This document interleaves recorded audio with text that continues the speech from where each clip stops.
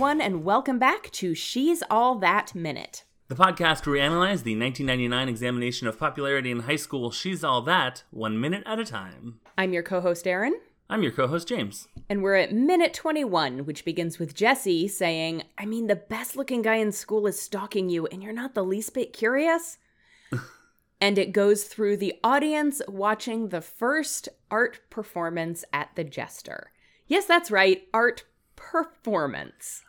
I have a question. Okay. About that. I mean, let me say this. For this minute, I think I'd have just one question. Okay. Believe me, more will certainly be coming. Sure. But first I have a question about this last little bit in the falafel barn. Mm-hmm.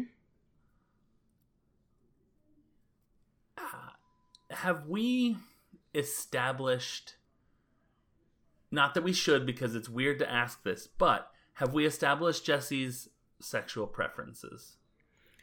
I do not believe that we have. Okay. This was the first time possibly in the movie that I've seen the movie where I'm like, not because, I'm going to preface this, not because he thinks of Zach as the hottest guy in school. Right. That is not why, but him saying that in the way that he did, I was like, wait a minute.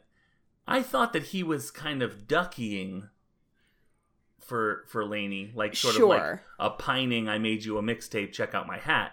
Right. But it could be that he's sort of not that and is more like a Joshua Jackson and Cruel Intentions sort of deal. Yeah, I don't think we ever get... Wait, Joshua Jackson and Cruel Intentions. I think he had bleach blonde hair and was gay. I'm not positive about that. Maybe bi, I'm not sure. Cruel Intentions is a weird, wild ride. I don't remember him being in that movie at all, because it's been so long since I've seen it. I didn't mean that to come across like I don't believe you, but more like me realizing, wow, I remember very little of that movie. Yeah. Oh, yeah, like, me too. Like very, very little of that movie. I remember one scene and then I think a generalized plot. Mm-hmm. Yep. And maybe, I'm sure that the scene end. that we remember is the same scene. Yeah. Tennis has always been a passion of mine. And like the tennis scene in that movie yes, is a thing. Mm-hmm. Exactly. What was his role? Like, I think he tried to seduce Ryan Phillippe. I'm pretty sure he was gay in that. I'm not positive. Well, whether he was or not. It doesn't matter. Yeah. It doesn't matter because that's not the movie that we're discussing. It could be in the future. It's one of those things where it's like, it doesn't matter if it doesn't come up. It doesn't matter if it does come up, but it doesn't matter if it's not part of the plot. Right. But two, it's weird, like assumptions made and sort of reconsidered and stuff based on stuff moving forward. I don't think that there is ever, I don't think it's ever addressed. Yeah. It does I've always kind of gotten the vibe from Jesse and Lainey's relationship that there's a possibility that Jesse was originally written to be a female best friend.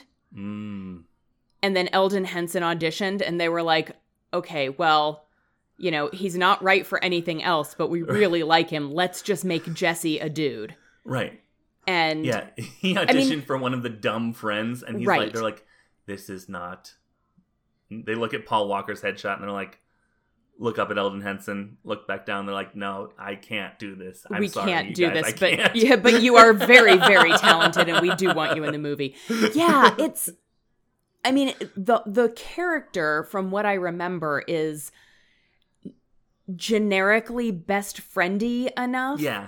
That is the personality of this character. That is all that we have for this character is, it's the main character's best friend. Like a Juliet's nurse sort of situation. Exactly. Just sort of like there to bounce ideas off of and then leave. Exactly. But I also get the feeling that everyone in school recognizes Zach as being the hottest guy in school. Now, it's interesting because I would say that if you look at him at Freddie Prinze Jr. and Paul Walker next to each other, like, I would consider them both equally good-looking guys, but Paul Walker is certainly the more, I guess, traditionally all-American Yeah. blonde, tan, blue-eyed attractive. Yeah. That it's just interesting that Freddie Prinze Jr., who is super good looking, but has some personality to his attractiveness. Yeah. Which makes it sound like I'm dunking on Paul Walker, which I'm absolutely not. He's a really good looking dude, but he's like generically hot. Where Freddie Prinze Jr. has some character to his hotness. For sure. Do you think it's possible that in 1999, Freddie Prinze Jr. was the American ideal of hot teen man? And then moving forward into the 2001 Fast, Furious, etc. era, Paul Walker shifted gears. Oh, very nice. Thank you. And became like it was like that was like the inflection point, the Prince Jr. Walker inflection point, TM. Mm-hmm. Like, do you think that that's possible? Because like I think of Freddie Prinze Jr. as one of the 98, 99, 97 maybe. Like, I Know What You Did Last Summer through this kind of where it's like. He was a good-looking... I mean, he still is a good-looking man, but, he was sort of the... All right, we have to put a billboard up of good-looking teen man in movie. So Freddie Prinze Jr.? Yeah, one of two or three. Yeah, for sure. Put him up there. Yeah. Well, Paul Walker has sort of a James Deany type vibe to him, which is why I consider him, classically attractive.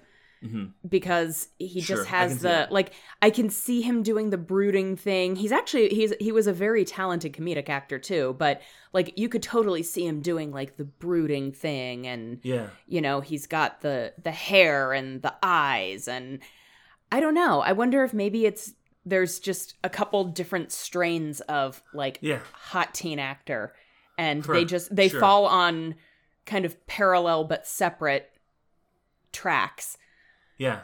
Well, and in the if we take it back to the My Fair Lady adaptation, those, Henry Higgins and random other person that made the bet with him, I'm sure he has a name and a deep backstory, but they were sort of equal rich guys. So it was it just happens that Henry Higgins was the one that was the bet executioner. Right. Bet executioner is one of the more badass ways of saying what is happening in My Fair Lady, but... Is executor the word you were looking for? Maybe. Yeah. Or executor? Executor of the bet, for sure. That now it sounds all legal.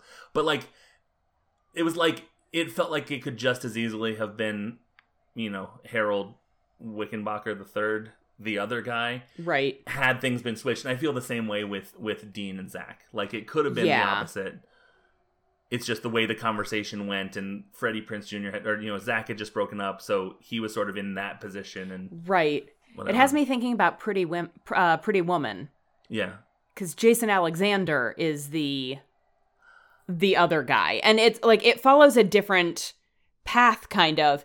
But in that movie, you would not say Jason Alexander and Richard Gere are essentially interchangeable. I mean, truly, I can think of very few realms. In any capacity. Their characters were completely different. Yeah. The actors themselves fall into totally different categories. Jason Alexander is a very good character actor, but he's never gonna be the romantic lead just because he doesn't have the right look for it.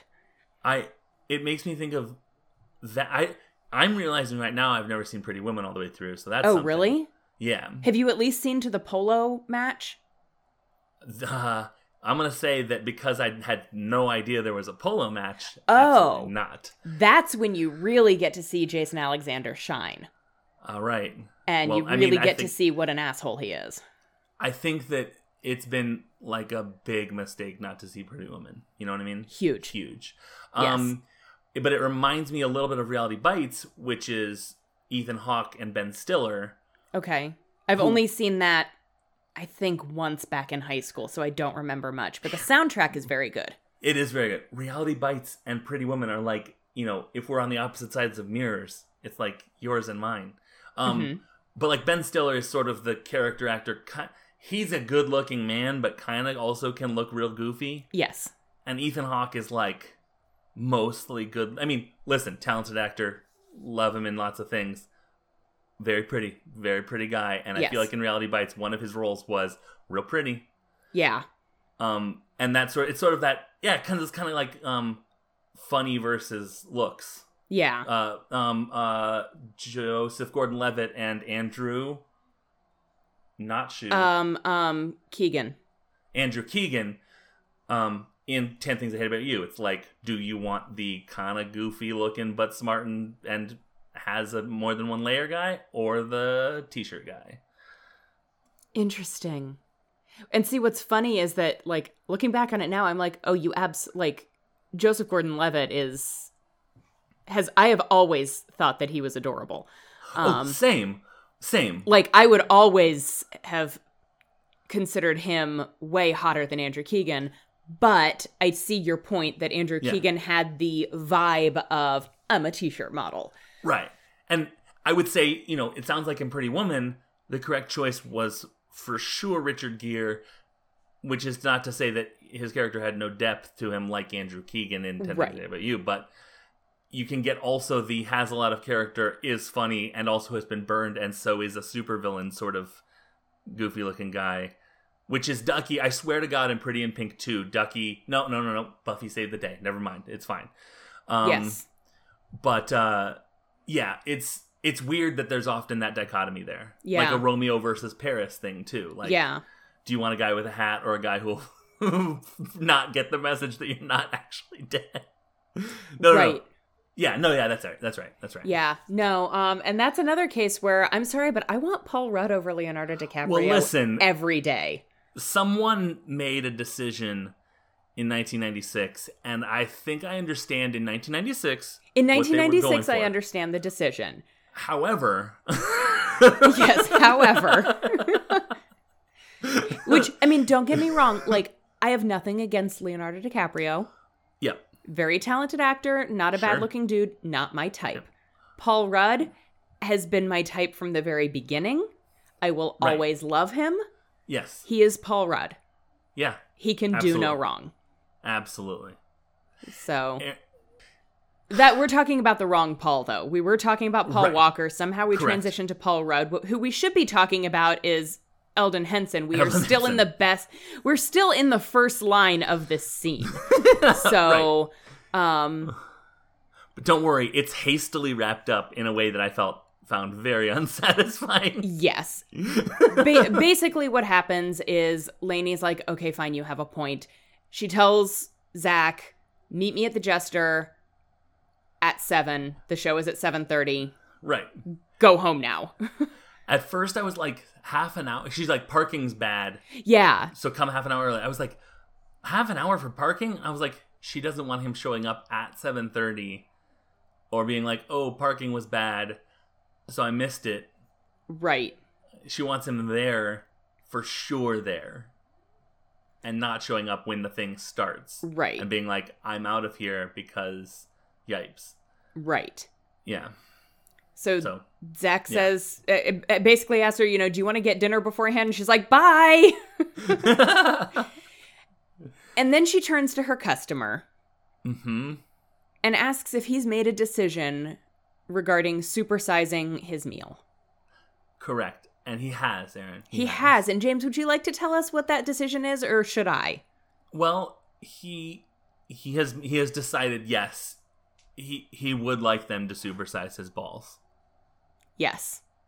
And the face and listener, the face that your brain made just now is the face that Rachel Lee Cook makes. Yeah, that is what you call, we need this scene to do something, but also we're going to have fun, and we're men, and we're 25, and it's 1999. Right. Like it... I mean, to be fair, I, now as a 38-year-old woman in 2021, would also have written that joke. For sure, yeah.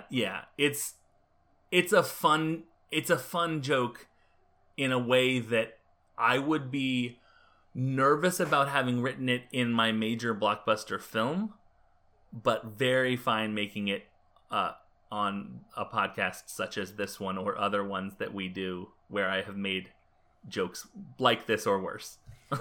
That is true, because this came out. Now, see, I think that American Pie paved the way for all of the supersize my balls type jokes, but that came out the same year as this. Right. So, it was the zeitgeist. Yeah. Was ball stuff. Yeah. So I don't think that this movie, when it was being written, could have relied on American Pie to be like, we can totally put the supersize my balls joke in. Right. But that's. Oh, I myself have made a reference to supersize my balls on more than one occasion since the first time I saw this movie. Because anytime I can work it into conversation and have it be relevant, I absolutely do. I mean, you should work the balls in whenever you can, but right. Exactly. It's a fun thing to do, and it's one of my. Now, this is one that I would be easily convinced to be on board with for my blockbuster movie. Nervous, perhaps, but I would be easily convinced because you have plausible deniability. Because what falafel balls? What are you talking about? She asked if he wanted to supersize the falafel balls, and he said he did. Yeah. What are you getting hung up about? Right. You know, and then you just stare at them until they go away. That's just screenwriting. Exactly. You know? That is exactly how screenwriting works. You stare at them until they go away, and then you get to make a movie.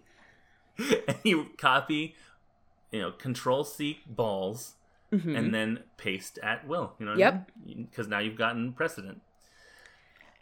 So, speaking of balls. Yeah, okay. Let's move on to the next scene, which is performance art night at the Jester, which appears to suck balls.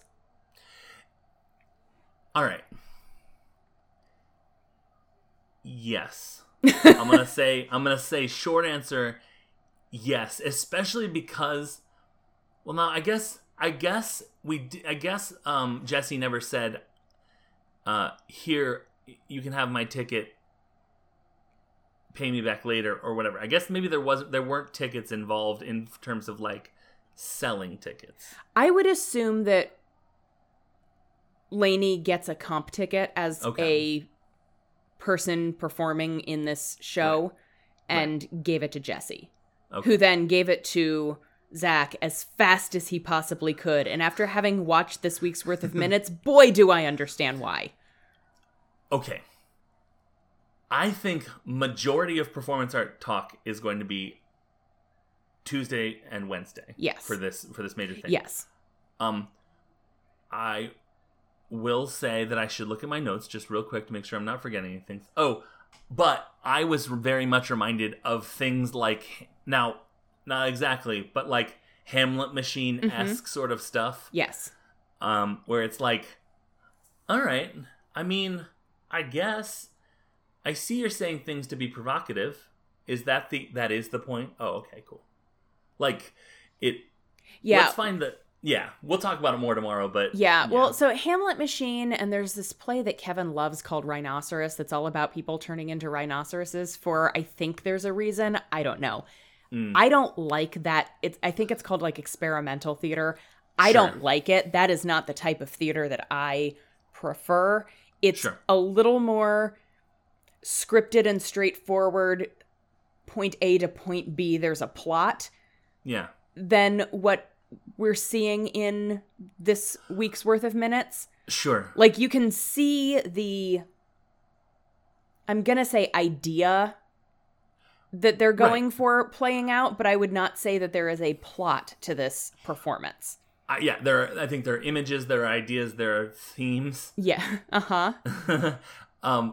And you can see that they have been I mean, it's more of a dance than a play or like a one act or whatever. Right.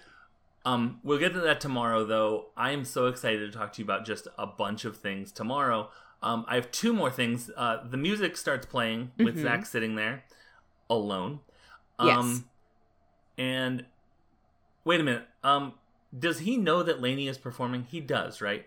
I don't think so. I don't think he knows that it was performance art. I think he was expecting to show up to like a gallery. A gallery, right. Although if he knows the Jester, then maybe he knows that it's a theater. So maybe he should have had an inkling that maybe this wasn't going to be like a typical gallery. Right. But I wonder if she like went out to meet him in costume and he was like, "What are you doing?" I think she didn't at all. Do you think she just left a ticket at will call? No, Jesse gave him the ticket. Oh, right then?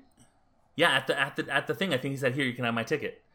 I'm pretty sure he had it on him. Oh, okay. I didn't remember that. I remember him saying, positive. "You can have my ticket." I don't remember him saying or handing it over. Maybe not. Maybe I'm imagining. Because he didn't get up, and I don't remember Zach moving over to where he was. Oh, that's true. That's true. So if she left a ticket at will call, it could be that he went in and like stood around waiting for her for a while, because this is pre-cell phone, so he couldn't have texted her. Right. So then he maybe went up to the ticket booth and was like, "I'm supposed to be meeting someone here, Lainey Boggs." And they're like, "Oh, well, she's backstage, but what's your name?" "Oh, Zach Seiler. Yeah, she did leave a ticket for you. Here you go. Enjoy the performance." And he's like, "I'm sorry, what?" Yeah. So he at the very least was blindsided at the ticket booth, or the box office rather. If not, I'm going to get my ticket from will call and walk in. I presume she'll meet me here. Right. I'm going to sit down. The lights are going down. What is happening? Right. And he is sitting by himself. Like, there are other people in there, but they are not near him. And Correct. they all appear to know what's going on. Okay, just one quick note. I tried to see what the music was that was playing. It was not Shazamable. I have to imagine it in story is, we're going to meet him tomorrow, but I have to imagine it's a Mitch original. Oh, like, sure. Yeah. Yeah. Okay. So, random trancey music, probably original recording. Now, here's the thing I really wanted to talk about for this minute. He looks over to the audience. Mm-hmm. In the foreground, there is a shaved head. I sort of got a femme presenting sort of situation. I don't know. Sort of, I would say in 90s terms, it would be freak. Sure. Like sort of piercings, tats, yeah, weird clothes, whatever. You're supposed to think, oh my God, what misfits have I encountered here? Right. But then if you look beyond that person, that quote unquote freak, there is a black couple, middle-aged, that look delighted to be there out on date night. Honey, let's go to the Jester like we used to. Won't that be great times? Let's have it looks like a date that is going well between a well-established married couple. I have to imagine there is a child or relative in the performance. But that couple looks, one, super comfortable, two, completely out of place with the the other person in the foreground, right, being the like. It cracked me up to see them. I didn't notice that at all. It's only, I mean, just because my eye wandered a little bit. They're like I think she has her head on his shoulder. They're kind of smiling wistfully. I'm like, oh, do they know they're in? What is their story? I want to know about them. What's going on there? Yeah, that's way more interesting than whatever's happening on stage. Yeah. And so what is happening on stage, Erin? Well, there is a silvery piece of fabric. Uh-huh. Undulating. Uh-huh. Now that's a great word, for sure. It's almost like if you had a fitted sheet made out of like silvery gray lycra. Like a fire blanket material, like that shiny. Well, it's not that. It doesn't seem to be that shiny. It's more like like what if an X-Men's uniform? Yeah. Yep. But like just a fitted sheet made out of that. So it's not like silver, right, but it's not like a flat gray. Like there's a sheen to it. But like, so what if you had that fitted sheet and you put, I don't know, say 3 people underneath just a random number, yeah, and just told them to undulate. Well, like if let's say these, I guess 3, just a random number picked out of nowhere, people were folding the fitted sheet and something went horribly wrong and they became trapped within the fitted sheet, right, desperately trying to get out, and they're on stage. That's what we're seeing here. Yes, there are definitely people or there is something alive writhing under the sheet. Kind of like if you put a cat in a pillowcase. Yeah. Sure. And it had to figure its way out. That's kind of what it looks like is happening. Sure, feline escape room. Sure, Yeah. absolutely. That's universal. Yeah, exactly. But, the cat is roughly 3 human people. The pillowcase is made out of silvery lycra. And the room is a stage, specifically the Jester. The stage of the Prinze Jester. Jr. is there watching. And Freddie Prinze Jr. is there watching and does not know why this cat is in this pillowcase or why he is there.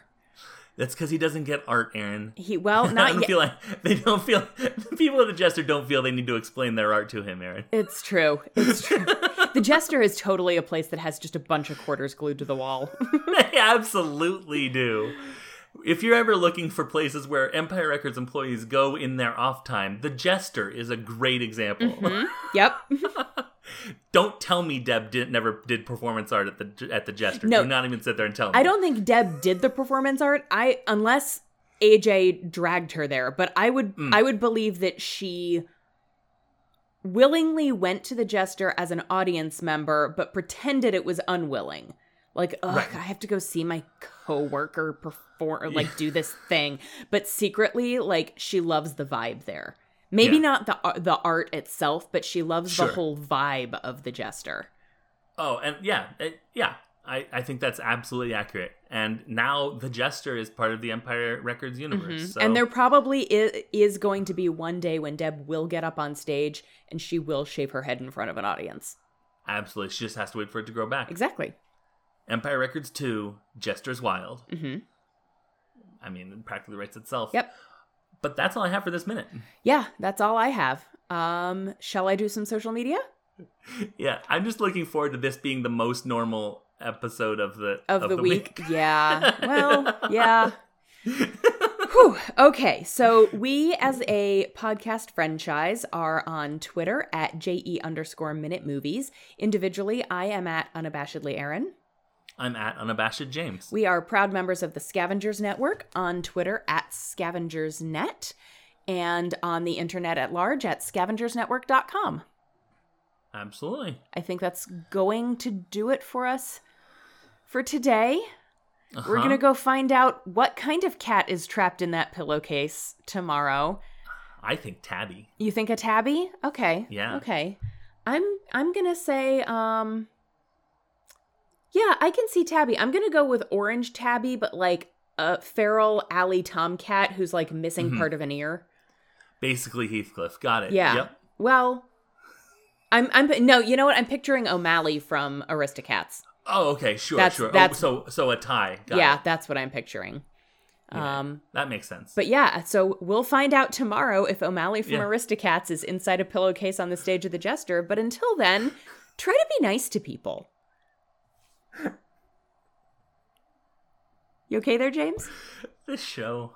I love this show so much.